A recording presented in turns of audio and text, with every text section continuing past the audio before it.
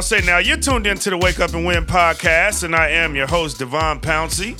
We are here at the Momentum Studios, myself, Spencer Shea, and none other than Mr. D-Boi LTD He's himself. Back. Right in time for football and basketball. Absolutely. We got the trio in the building today. Before we dig into some content, let's start off with win shares, starting with me. A long slate of DJing this weekend. Starting Friday night, I will be at Lulu Bar, 10 p.m. until late. Big R&B vibes. I'm glad and excited about this one. I was not at Lulu last Friday. I had a lot of people that reached out and inquired about that, but everything is all good and all lovely. I did end up just going and spinning at Export last Friday and Saturday night for that matter. But back at Lulu this Friday. Big R&B vibes. Pull up. It'll be a good time.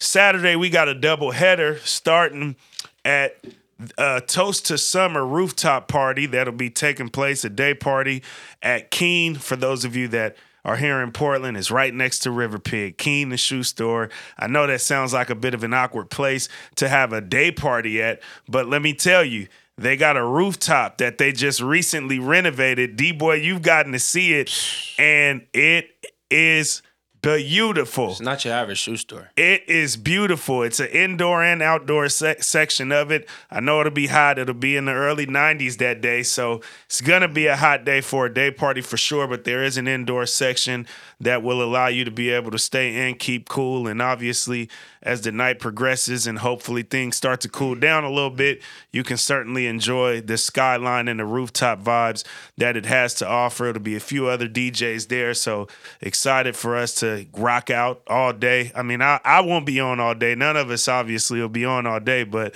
throughout the day, we'll all get our opportunity to rock out. So certainly excited about that. And then we're back at Bible Club. Export Saturday night, doubleheader.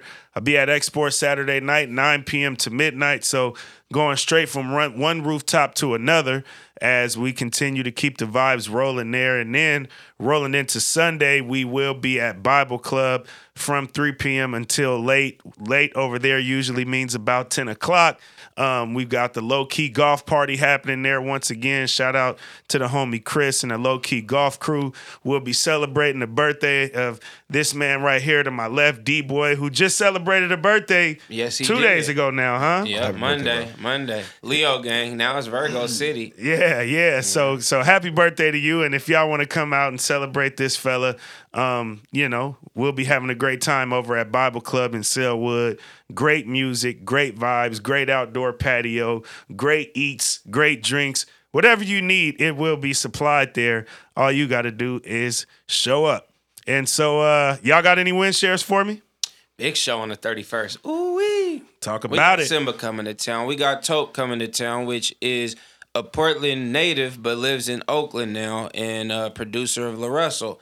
So he'll be on the card. We got Tope and Vari from here in Portland on the card. Thursday the 31st, celebrating the Scenic Route EP release party. So make sure y'all come out to that. Tickets still available for Dub. $25 at the door. So save your money and get there. It's going to be a show for sure. Star Theater. And we got a meet and eat before that with Trap Kitchen right across the street at the Roseland Theater 1 hour before the show. So come chop it up, kick it with me and Sim, eat good, feel good, catch a vibe, get pictures, get video, get content, and then rock out with us at the show. So we got a cool little situation for the 31st. Pop out. That's tight. I didn't know you were going to do the meet and greet. That's cool. Man. Yeah. Man. And I'll be DJing for that event as well. So pull up. I'll be on the ones and twos. See, the way that it's to support always, the these way fellas. that it was going to go inevitably, man, is you DJing, you rap. I mean, look at this, man. It's beautiful. Coming full circle. For man. sure. I can't wait to be there, man. For sure. Fun. So that's the 31st. Like I said, get your tickets. Link in my bio. D-Boi LTD with an I, not a Y. And Star Theater, go to their website. You could get them there too. For sure. You got any win shares? Oh, yeah, of course. Yeah, I got another new job. I'm not going to tell you where. I mean, on air. But yeah, it's good, man. Congratulations. It's good. Man, I'm just collecting jobs, man. Yeah, I'm just collecting money. That's all I do, bro. Good. That's actually, you know what? I'm actually, I'm starting. I put like an extra 50 feet on my drive in disc golf. I figured it out. I started to figure it out. It took me like 15 years. Many people don't really know about disc golf. Is that really it's a good game? It's the best, dude. It's hiking and playing a competitive sport. Well, I mean, I'm speaking my opinion. I'm messing with you. But I mean, basketball is my favorite sport. No, but see, it's great. It's just good because, I was about ready to quit, and then what I'm saying. Then I finally figured it out like last week. That's how golf is. You know how it is. Right. That's why it's the same thing as golf. It's like you just get to the point where you're like, I don't think I should be playing this game anymore. I think I just suck at it, and I shouldn't even play.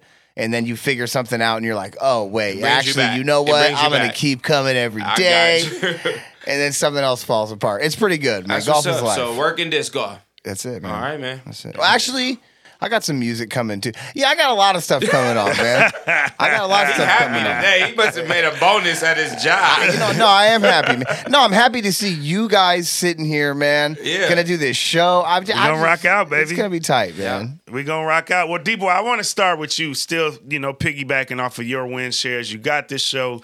You're releasing an EP coming up. And we'll have a broader conversation surrounding hip hop because we weren't able to record last week, and it was the 50th birthday of hip hop. So we'll definitely all acknowledge that. But what I do want to know from you is, it's been a while since you've released a project. How long ago exactly?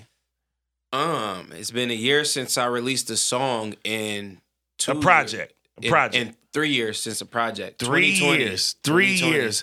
So for one, in that in-between time, before we get into the particulars of the project, the process of you working on this project, obviously, what this project means to you from your lens as somebody, as the creator ultimately of this project, those 3 years, what was it that you went through that stopped you from releasing a project for that amount of time?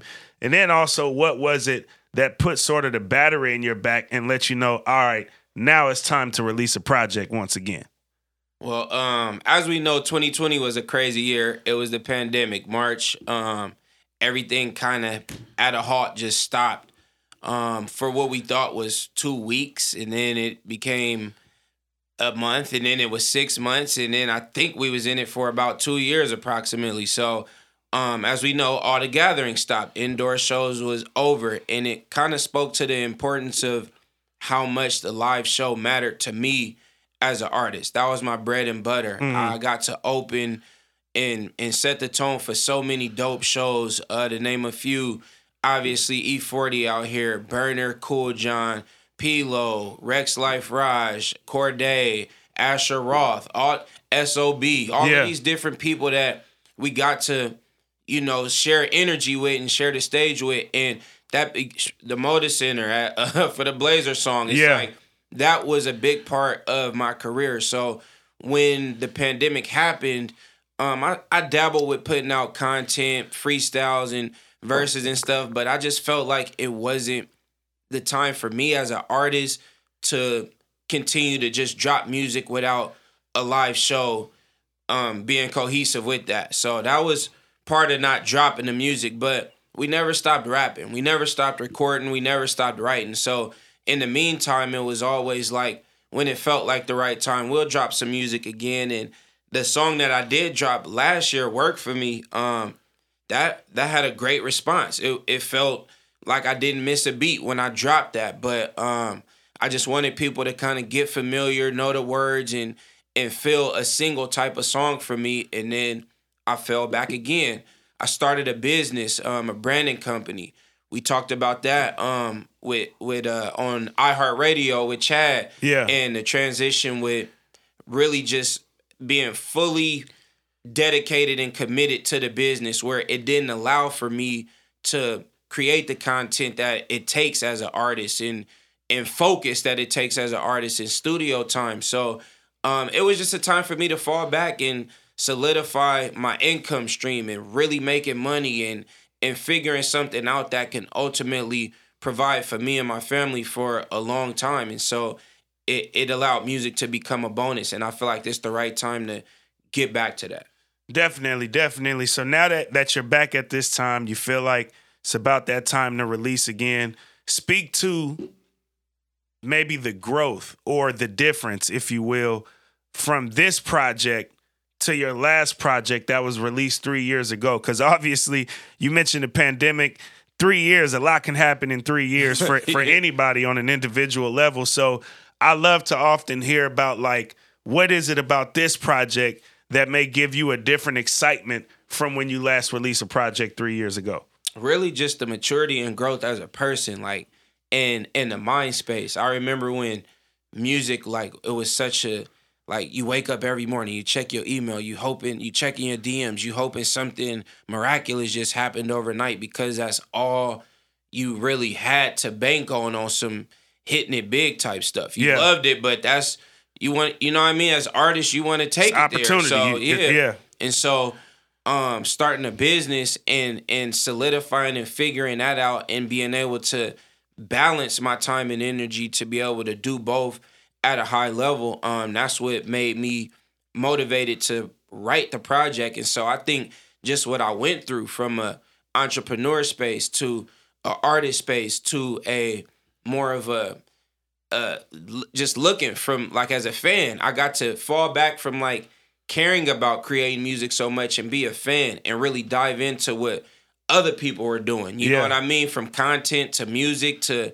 beat selections to all of this. So I think it just allowed me to really grow as an artist and find an even better pocket than I had before. I feel like I was always known for, like, party and up-tempo songs, and I was able to kind of give a real wholesome project with this. And it's just an EP. It's 7 songs. Right. So I think it was just time, and it's proven itself because the freestyles that I recently dropped, the pictures and the reels that I'm dropping, like, the interaction is there. People are really buying in and responding well to what I'm doing. So it's more of that validation, like, you still in it, like, keep going. What made you go to EP route rather than, like, a longer form album route of 10 plus songs? I know obviously we're in a time period today where EPs have become popular. The 2-packs and the 3-packs have become more popular. But for you, what made you to decide that I want to go EP rather than releasing a full-length album? Short attention span, man. In the world right now, that's what they feeding us. Reels, I think you can only be 1 minute and 30 seconds, at least on mine. All kind of stuff like that. It's like short content, TikTok, short reels. Like, we have short attention spans in a fast life right now. So I think less is more. Being able to show the growth without giving too much to analyze and just really diving into what I'm saying and feeling how I'm saying it within the 7 songs. And so, like I said, I think it's a good balance. It starts off more up-tempo and what you're used to from me, obviously, with growth within the actual artistry, and then it kind of comes to a median, and then it mellows out on the last 2 records. So it's something for everybody, but that's what I feel about it, for real. Dope. So the Scenic Route EP, it'll be out September 1st? September 1st, the day after the show. September 1st, day after the show, but make sure you purchase your tickets for the show. Again, it'll be a great one. I'm sure you're excited. As you mentioned, live performing being such a big part of what you do as an artist and sort of your identity as an artist. How excited are you to be able to get back and headline your own show again? Bruh, we was just talking about that in the Bay. I just did 2 shows in a night, and it was my first shows in 3 years. Yeah. And that was crazy because I thought my first show since then was going to be this one, and these 2 kind of came up out of the blue, but it was like, it's like riding a bike, bruh. You pick up the mic, and it's just, if everything feels normal, you just right back to it. So it's like, that's also that validation, and it's like, this is naturally you, like, own it and go do it. So it's like, I'm not really I'm excited about it, but I'm just looking forward to it more than anything. Like he said, all of us being under the same roof, you DJing, I'm rapping, people and peers of mine, family of ours coming out, like, just all of my partners and my people coming out under the same roof to see the new art and some of the old. Definitely. Super dope. Again, excited about that show. Now let's pivot. I said at the beginning, I want to have a broader hip-hop conversation here because we are celebrating the 50th birthday. We celebrated this month the 50th birthday of the genre known as none other than hip hop, which obviously has played a huge influence on all three of us in here in the lab right now. But D-Boy, I'm going to start with you, and I'm not asking no trick questions here. I'm actually going to go directly from what is probably a top 5 all-time favorite movie of mine, which is Brown Sugar, where the movie opens and the question is simply asked, when did you fall in love with hip hop? Wow, you set that one up real good. You put some thought into that setup. I actually didn't. It just kind of happened right before we started podcasting today. But here we go. I think I fell. What stands out to me with falling in love with hip hop is going to the games, bruh. Dad slapping all kind of slaps on the way to games. We 7, 8 years old and really got hype music. Pops you know what I mean? Like, you remember them car rides, bro, where Pops really taking you to your Pop Warner game or your Little League game or your All-Star game, and he damn near so excited he playing the music louder than you would play it. You feel me? Yeah. And he had a good taste in music. West Coast music West for Coast, sure. He was for playing sure. Pac, Snoop, E40, all Dre, all day. You feel me? And so you remember them moments and how much they really went hand in hand with the sport. Like I said, I remember the car rides sometimes more than I remember that game for real because it was vibes. So it was vibes. Like, I think that, for sure. That picture that it paints and like that feeling that it creates, I think that's when I really fell in love with music. Spencer, talk about it. When did you fall in love with hip hop? Well, I mean, in my neighborhood growing up, everyone liked to hang out at my house for some reason. Okay. So like in the summertime, I mean, there'd be like 50, 60 neighborhood kids at my house playing basketball outside. And what my brother used to do is he used to take my dad's big Pioneers and then take, speaker wire and string them all the way down the hall and then put one in my room and then one in the other. And then they would just be out the window facing the street where everybody was outside. Yeah. And we'd be bumping like Snoop Dogg and Dre. West and then Coast. we had some Mexican homies, so we'd be playing like Lil Rob and shit like that. Just playing like just music and basketball and just kids running amok like every day in the summer. See, that childhood. And it was just like, that was just the soundtrack to my life. Like the Chronic 2001 totally just rocked my neighborhood. You know what I'm saying? Like that was like a bomb went off. That's all you heard. So, and so it's just, hip hop and like our generation, it's like, it just it's the soundtrack to everybody's lives. Like step by step, it's been hip hop music. For sure. What about you, fella? Yeah, if I pose the question to myself, it was actually an event that we went to, D-Boy, when we were young kids. And it was right in our backyard of Vallejo, California. Ooh. It was at Dan Foley Park. 40 shit. It was E40. He had his Charlie Hustle. I don't know if it was a release party, a release he event. Had a VHS. He was shooting a video for his VHS like on tape. one of those for his VHS. He had a VHS camera. And it was a huge community event. Like the entire city of Vallejo came out. I'm born in 93. This got to be what, 98? 96, 97 maybe. I was a young kid. But I'll never forget it. Obviously, young boy. Where I gotta give 40 some credit because some people do challenge his fandom of the Golden State Warriors sometimes and say that Thunder. He was once a Kings fan, but he had Thunder, the Warriors mascot, come out. No, that's hard. You know what I'm saying? On the little 9-foot courts at Dan Foley Park out there, Thunder doing trampoline dunks. That makes sense. 99, P. 99.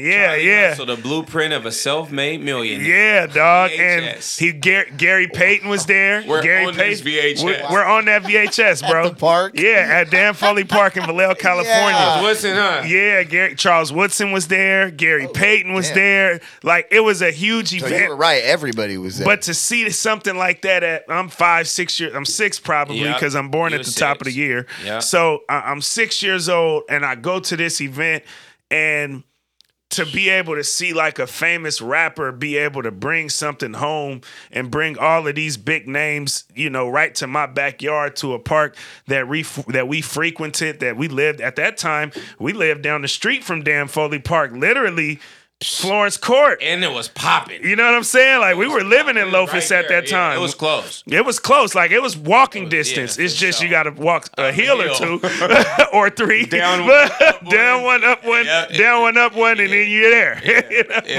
know? But still, it was like, I just remember that moment as like my first moment within hip hop, aside from, as you mentioned, the car rides with Pops and the music and the songs that you know I grew to know and love ultimately, and now 30 years, 25 years later, actually understand.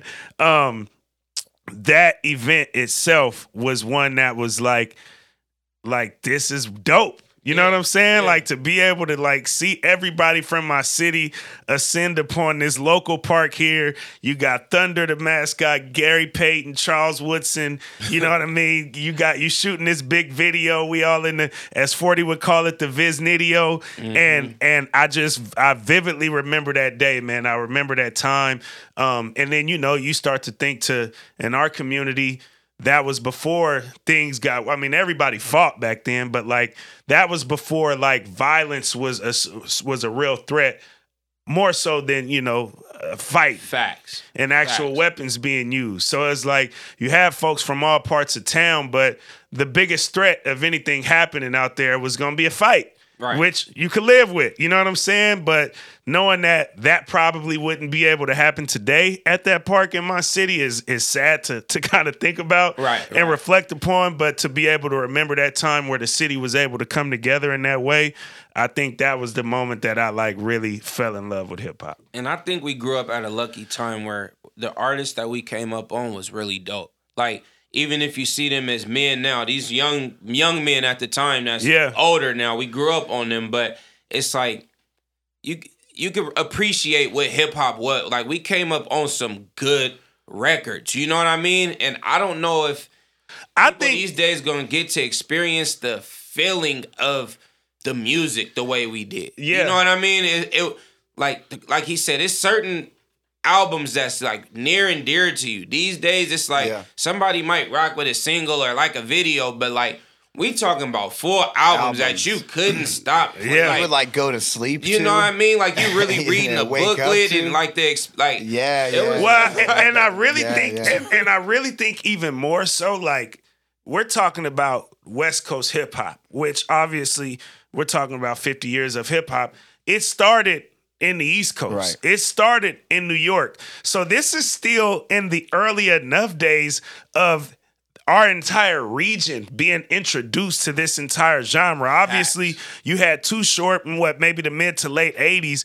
But as far as like full-on hip-hop movements being made within our region, like that was that time period. It was new. Like 89. 89, like, you know what I'm saying? Like I'm speaking about an event in 99. That's only a 10-year window. That's a very small window. We're still living the same lives as some of the first in this shit. Yeah. You know what I mean? Like it ain't like when you talk about like baseball and shit, Babe Ruth, and they long gone. Yeah. But we still living with the people who started this. Absolutely. So that show you especially, how new like it I is, said, you know? especially in our region because it came later to us. You know what I'm saying? Full on at least. But it's like hip hop was an East Coast genre, so they can speak to the late 70s and, you know what I'm saying, the early 80s and what hip hop was back then in its origin. But as far as us being able to start having movements and seeing the independence in hip hop, and then ultimately seeing the level that the West Coast took hip hop to,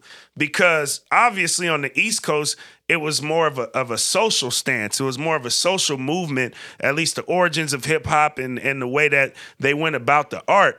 But then when it came to the West Coast, it became a lot more like graphic. It became more of a vibe because our lifestyles was more of a vibe. California living, California sunshine. You know what I mean? Like just everything about our lifestyle on the West Coast was just more vibey. And then the artists were obviously willing to get a lot more graphic and speak about what was actually going on in the neighborhoods in darker ways rather than what was going on in the neighborhoods because of reasons that aren't our own. You know what I'm saying? So it's like that era of hip hop to me is like to be able to be there for the origin of anything usually is going to hold more sentimental value than when a genre, a sport, whatever the case may be, actually evolves. And I'll talk about that a little bit with another subject that we have here today. That's a sports subject, but I think it goes hand in hand with hip hop as well. Well, I mean, like you were saying, D-Boy, like we still, sort of rub elbows with the pioneers of the sport or of the music today. It's like that's what's so great about hip hop is that it's still young. 50's young, and it connects, and it's an art form that pays homage to what came before it, and even right down to the sampling, it connects you to the music in like a visceral way. It connects you to the past of the music. You know what I'm saying? Right. And in hip hop, like you don't build whole movements and create whole sounds if you're not like grabbing up the next generation and trying to connect with them in that way. And hip hop does that better than any. I think hip hop is arguably the most people connecting thing to exist in the world right now. And that's a big comment. But I think even more than sports, like sports still be predominantly a certain way at certain times. But hip hop, you're going to see people come to, like, obviously it comes with its violence and shit too, but I'm talking it's about dark sides of it from a consuming standpoint and just from a work, like the love and the appreciation and the real person to person connection. You know what I mean? Like how they move people is different. Like, like even if you talk about like the Nipsey Hussle situation, it's like people felt like they really lost an uncle or a cousin with that situation because you become so attached to these artists and the game they give or the vibe or feel they give and what they stand for, that it's like these people become like genuinely a part of you. Yeah. Where like sports, you might like a team and love a team, but you don't really get that attached to one particular person. And if you do, it's usually one. Like you love Kobe, you love Kobe. Yeah. You love, you know what I mean? But it's like all of these different artists for all of these different reasons. I think it's the biggest like bridge building thing like in the world for real. Well, it's less rules in hip hop. And I think that's what allows for that as well. As you mentioned with sports, it's a lot more structured. Yeah, it crosses, cultures in a real way in a lot of ways. But as far as hip hop is concerned, like there is no set of rules or boundaries within hip hop, so it allows for it to diversify and grow in ways that maybe sports wouldn't allow you to, based on the structure and the system of it. Hip hop speaks so many voices at the same time. See, that's what I mean. And that's at sports. It's like it's your own individual sort of expression. I mean, there's a team, but hip hop, you're speaking for a lot for generations. You're speaking for. When you think about it, like, does the violence that comes with hip hop overshadow, or like when you think about how powerful hip hop really is, it starts to make me think like maybe the genre doesn't get the credit that it deserves. And do you think it's because of the flip side of it, like you said, overshadowing and that being more of what we hear about than these kind of stories and feelings that we're talking about when it's not the 50th anniversary? You know what I mean? I mean, I think that, I hate when I have a thought in my head and I'm like, dude, I might be getting older. Like, I think I'm getting, because it is violent. You know what I'm saying? Like I said, you're speaking a lot of different voices. And and some of those voices are pissed off. Yeah. And that's how it expresses itself. No boundaries. There's no rules, like I mentioned. So it allows you to... I'm torn to be like, well, do you tell hip-hop to tone it down? Or do you allow them to work through that? Do you allow hip-hop to work through whatever it works through, even though it's going to continue to, like, make it look worse? I mean, I think it's going to get worse before it gets better, just in any sort of state. Yeah, and you can't limit the art form, but do you think for that reason, do you think it overshadows the benefit of hip hop and what it means? I would say like that's where I think no. I think that it still does more good than it does harm, for sure. The contents of the violence within hip hop, you think it does more good than harm? Oh, the contents of the violence. I thought you were talking about overall.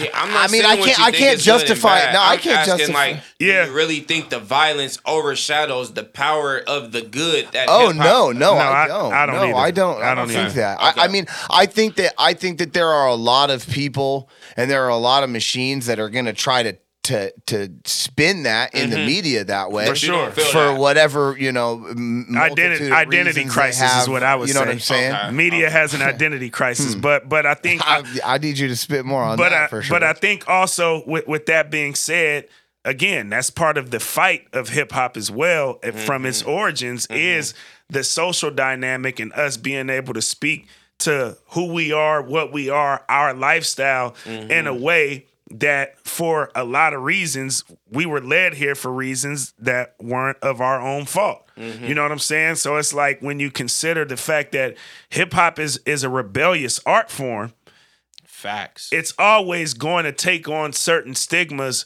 from other people because the art form itself is rebellious. But at the same time, I think there's far more power in the connectivity that we all have gotten to speak of here already than it is in some of those stigmas that are currently with hip hop and will probably continue to stay with hip hop as long as the genre continues to stay rebellious. So that's where my stance is on it. Totally. I think that I agree, and I think that it's and I'll go further to say that like you have to embrace more of that, even in the face of its uncomfortability, because if you're going to have hip hop continue to be what it is a pure art form, something out of nothing. Yeah. You know what I mean? Like inventing. It was kind of birthed along them lines. Yeah, something out of nothing. They inventing an instrument, like with the record player. Like we're sitting here with the, you know what I'm saying? Yeah, like, with a DJ, with a control. Yeah, DJ so controller. So it's like if you're gonna appreciate like just the absolute, like, you know, how pure that is, then you have to embrace the ugly and the good of it. Fact. Yeah, I agree. Yeah. Well said. That's a good question. I mean, yeah, for sure. I do want to ask, who in hip hop would you say, if you did have to make this singular, who in hip hop would you say has had the most influence on who you've ultimately became as a person? Start this one. Andre 3000, without doubt. What? That was too fast. Well, Andre I know 3000. you're big Outkast Andre guy. 3000. I'm aware man. of that. Andre 3000. He's for it. He's the best rapper. I mean, in my opinion, his verses to me are just the coolest.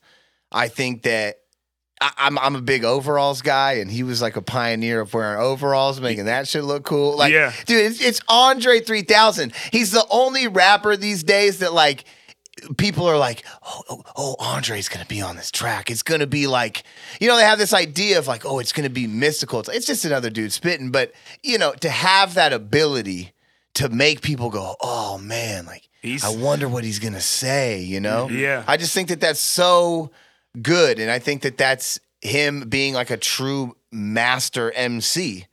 To be able to It's a good one. to transcend beyond what even an MC is today. Like he's beyond that, you know. So I think that that's cool. I think he's reached the mountaintop, and he's on my Mount Rushmore of 4 greatest rappers of all time, and so he's my guy. Mine might be a surprising answer, but it's one of the few people that I followed from being genuinely underground and then making it in a major way, not from the Bay Area.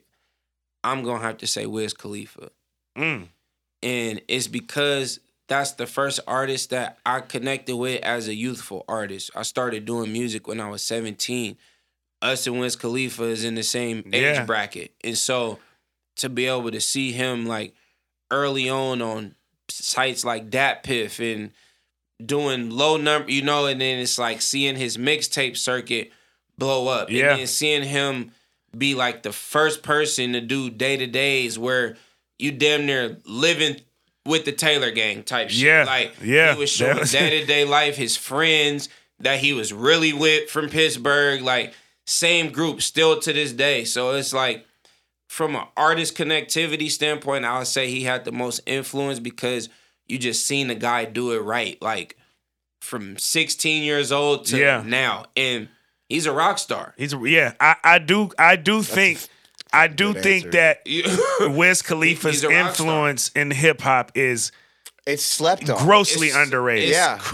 It's grossly underrated. I mean, he did all, like I said, because I can think of a whole era in my life where Wiz directly had the most impact and influence. And we're talking in that about era from of my life. Visual content. We're talking about from outfit wise, everybody was doing the camo shorts and the chucks and rolling fucking doobies. This was a whole. He did it. His influence was AI-like then almost. Then we talk about the weed. They said he couldn't do it because Snoop did That's what I said. It was almost AI-like in some ways. And so it's like... That's a great comparison there, too. Yeah, when you really look at all of the full circle of what he did, it's like inevitable that he's where he is now. And it's like crazy to see like the real growth. And he been himself this whole time. Yeah. And he rarely been on the side of some dumb stuff.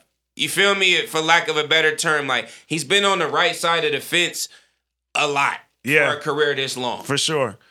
For sure. Like on keeping it player type shit. Right. I mean, especially as far as like independent artist type guys, like grassroots type guys.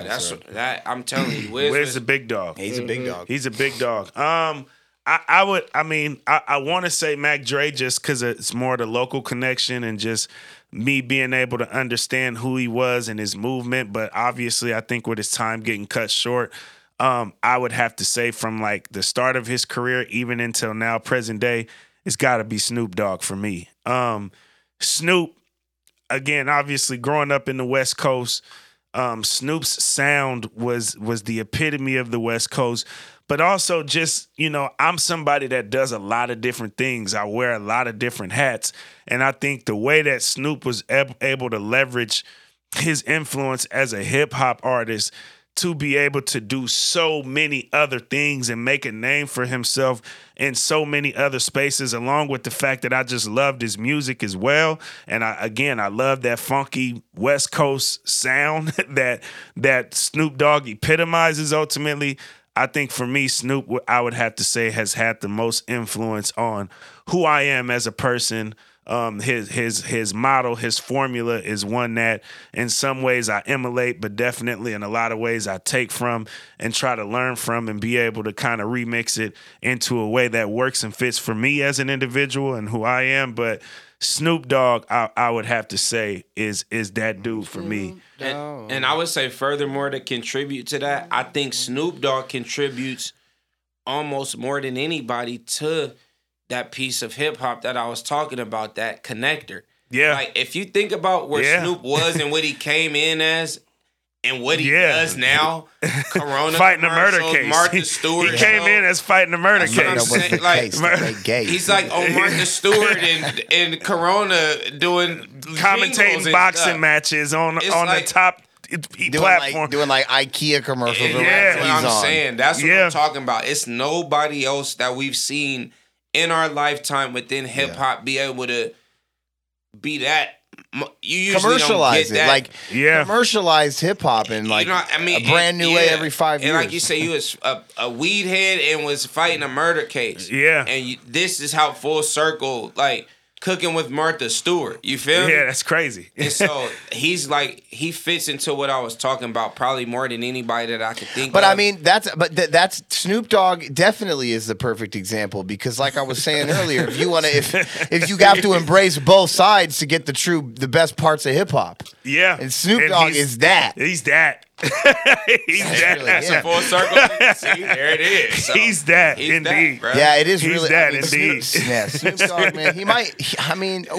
I knew you were gonna say that, and I was ready to be like, and that's that's my life right now. You know what I'm saying? Like I truly believe that. That's my life to this day, man. I could spend just as much time with famous people and entertainers as I can spend with people that are unhoused and on the streets and labeled as whatever it is people may label them as. But like I've always kind of been a dude that can connect with everybody and enjoy, like I enjoy that being a part of my identity is connecting with people of all different backgrounds. And as you mentioned, I think Snoop Dogg is the absolute epitome of that. And so and even one more thing, because Snoop Dogg, we giving you your flowers today. Let's do it. Me? But it's like I feel like people from the outside looking in who don't really know, you feel gangsters, people from the streets. It's like, them dudes got the biggest hearts, bruh. For real. Absolutely. I don't know too many gangsters that's really just cutthroat in the sense of like, don't got it there. You feel me? And so, again, I feel like that Snoop Dogg where he grew up in it, on some G shit. But you could just tell Snoop is a cool ass person. Yeah. Yeah, his heart is. You know what I mean? He'll go huge, bad as hell massive. on you and probably make you feel little as shit if you on the wrong side of it. But if you cool with Snoop, you know what it is. You feel me? And so I feel like that be a lot of that just genuine feeling. You grew up on people like that where you like, bruh might have had a past, bruh might have did, but that motherfucker care though. He care, I mean? Yeah, for sure. We know a lot of those. A lot of those, bro. A lot of those. But I'm talking about we'll go. We'll go. But we'll put you under. But we'll be the first to take their shirt off their back for you as well. He didn't take it that far. Yeah, but you know what I mean. You know that he was. You know that maybe he did. Yeah, allegedly. It's all alleged. Allegedly. So you feel me? Full circle moment. Allegedly, for sure. Mad love for Snoop. Well, that was a good conversation on Hip Hop 50, and it even got me thinking back to last night, man. I was DJing the last couple weeks, and I want to shout out Tube because I've been doing. They've almost been like pop-up sets at Tube, which is like a nightclub here in the city of Portland. But on Tuesday, it's like industry night, and for like years there's been a long-standing tradition that Tube is the place to go on Tuesday night, so they call it Tube's Day. And I've gotten a DJ there the last couple of weeks, man, and I've been able to work that hip hop muscle in that venue in a way that has just been I feel like I've been able to use that place as a DJ to celebrate the 50th birthday of hip hop, you know, when it comes to recent gigs that I've had this month. And even last night, man, being able to go back to back with another DJ, shout out to Connect Zero, and we've done it the last couple of weeks together. Like, it's felt like the purest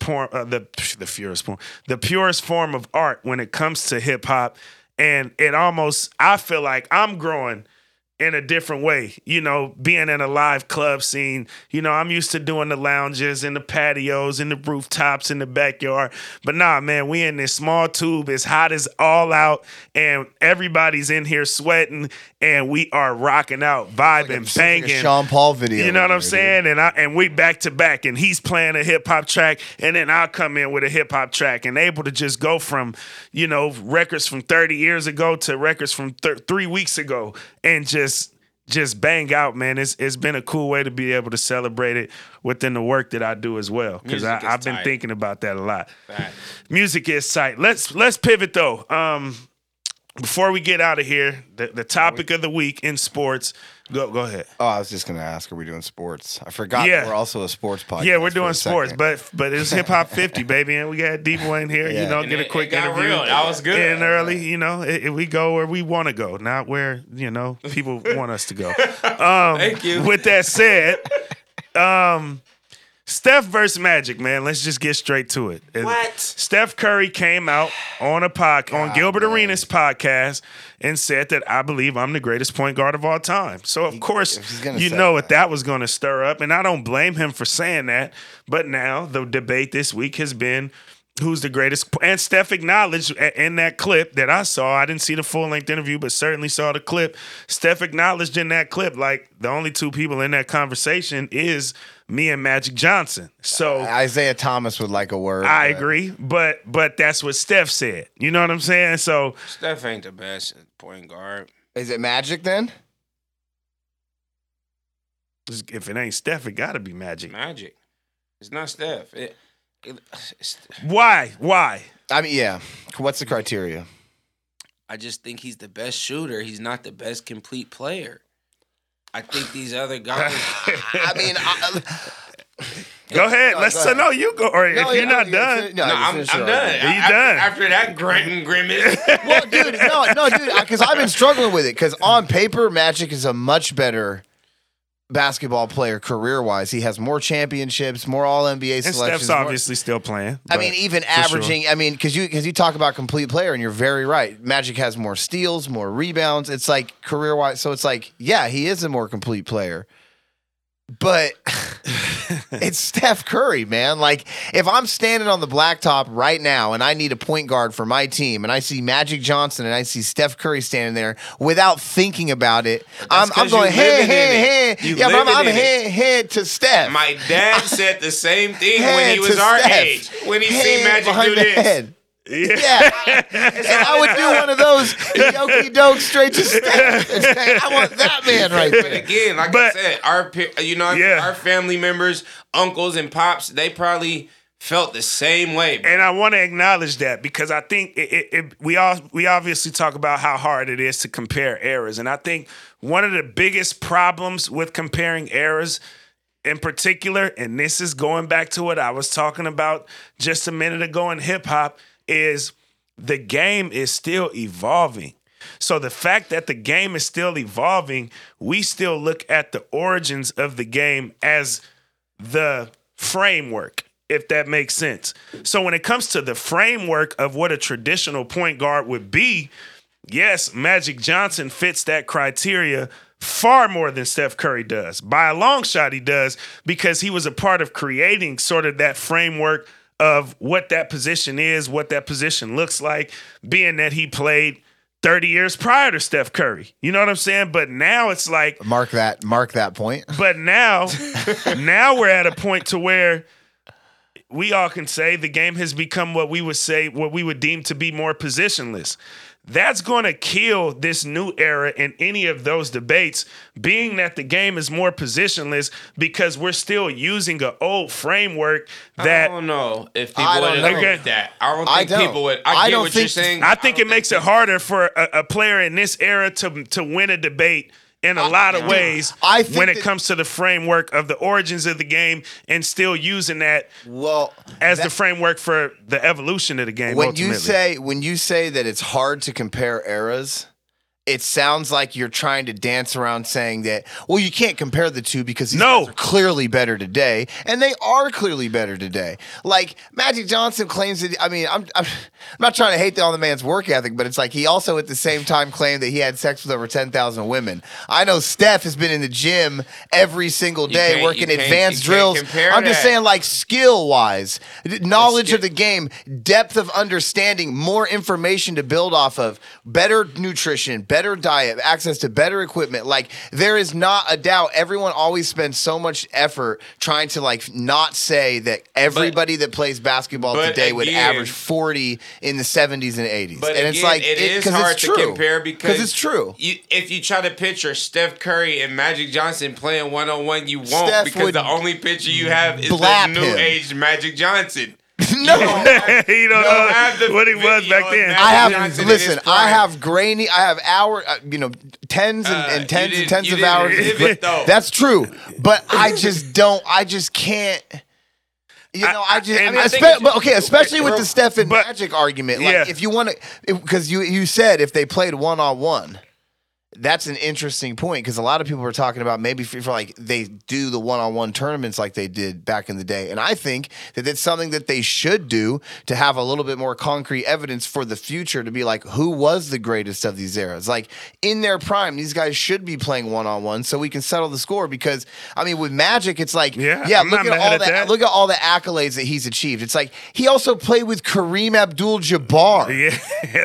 Like, we fancily just gloss over that. Big game, James Worthy, like the list of his team was better outside of when the Warriors had KD. His teams were better, and it's like more complete than Steph's teams that Steph has won championships. Definitely, 100%. You know what I'm saying? And but again, I think it speaks volumes more to how great of a shooter, like how much better of a shooter he is than the best. Like, it's not even. They used to say Ray Allen.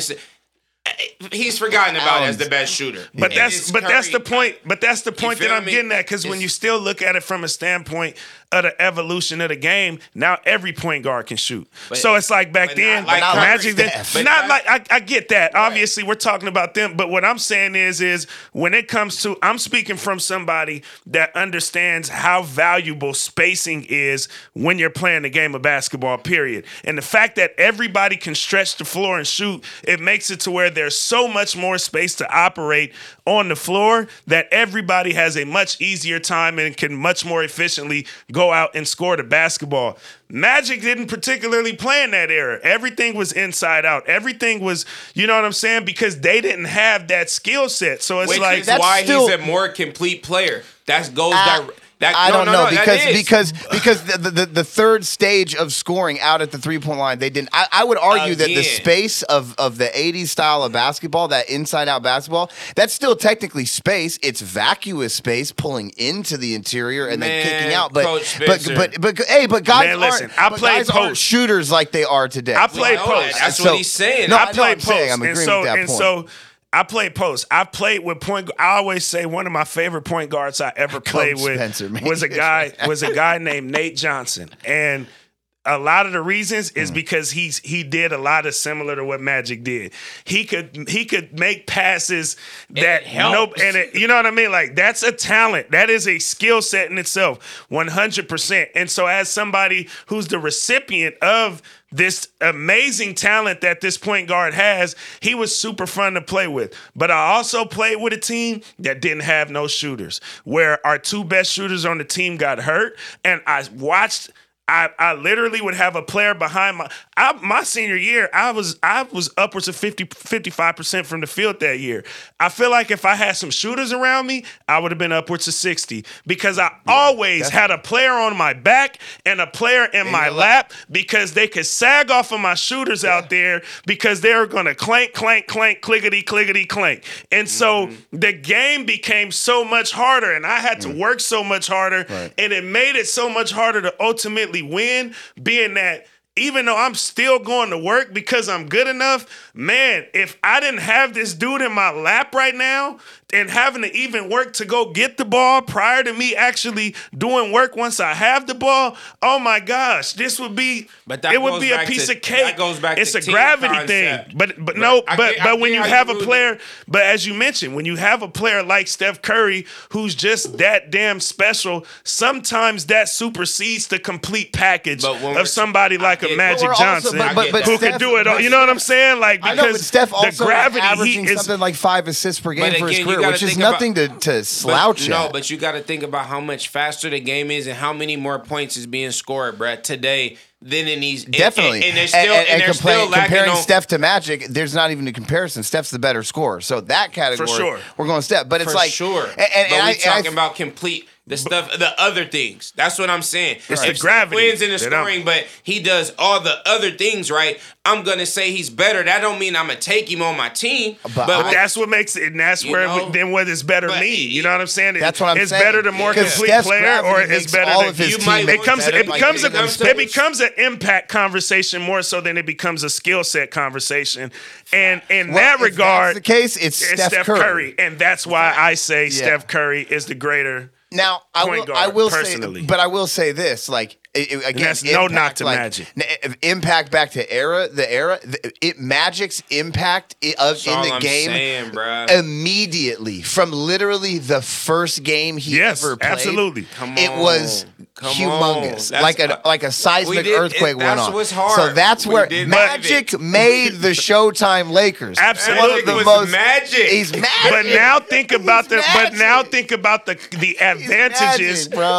about the advantage, and we can take it on a familial level, or we can take it on more of a general game-like level. Now think of the advantages that Steph Curry has, that he's able to operate off of what Magic built and then tack on some. That is why, as you mentioned, the game is, I think, at its best right now today. Because you have everybody in the league has guard skills now. You know what I'm saying? It's like the entire. But Magic was also like 6'9". For sure. For sure. But now everybody. But now everybody's 6'9" and can play that position. They don't have. If they're not Magic, of course. I'm not saying they're Magic, but when you have that amount of people that can do similar things, it waters down Magic being the only person in the league that could do some shit like this. But you're saying that Steph is like building off of what Magic. Absolutely. And I would say it's Steph kind of has to do his own thing because he's sort of an undersized guy. He had to become so good at shooting, underrated, undersized, that everything else. And that's why I said that supersedes the complete package for me. And because he's listed as a point guard still, and that's still the framework that we're using. I gotta more so speak to who I think is just better and who I have a better likelihood of winning with. And as skilled as guys can be, as I said, I've played with some of the most skilled guys. I've also played with some phenomenal knockdown shooters, but I think spacing is much more valuable than individual talent when it comes to helping a team win, because it's still a team sport. I think Magic could, with the value put on the 3-point shot today, the way that he came into the league and just his immediate impact, if he had a chance to do it over again in this era, I think that he'd basically be LeBron. I didn't get to see it. That goes back to eras is too hard to compare. Give me Magic. Y'all take Steph. I'm taking Steph. See you at I'm taking Steph. I'm taking On that note, we're going to leave y'all the only way that we know how, and that is to stay woke and go win.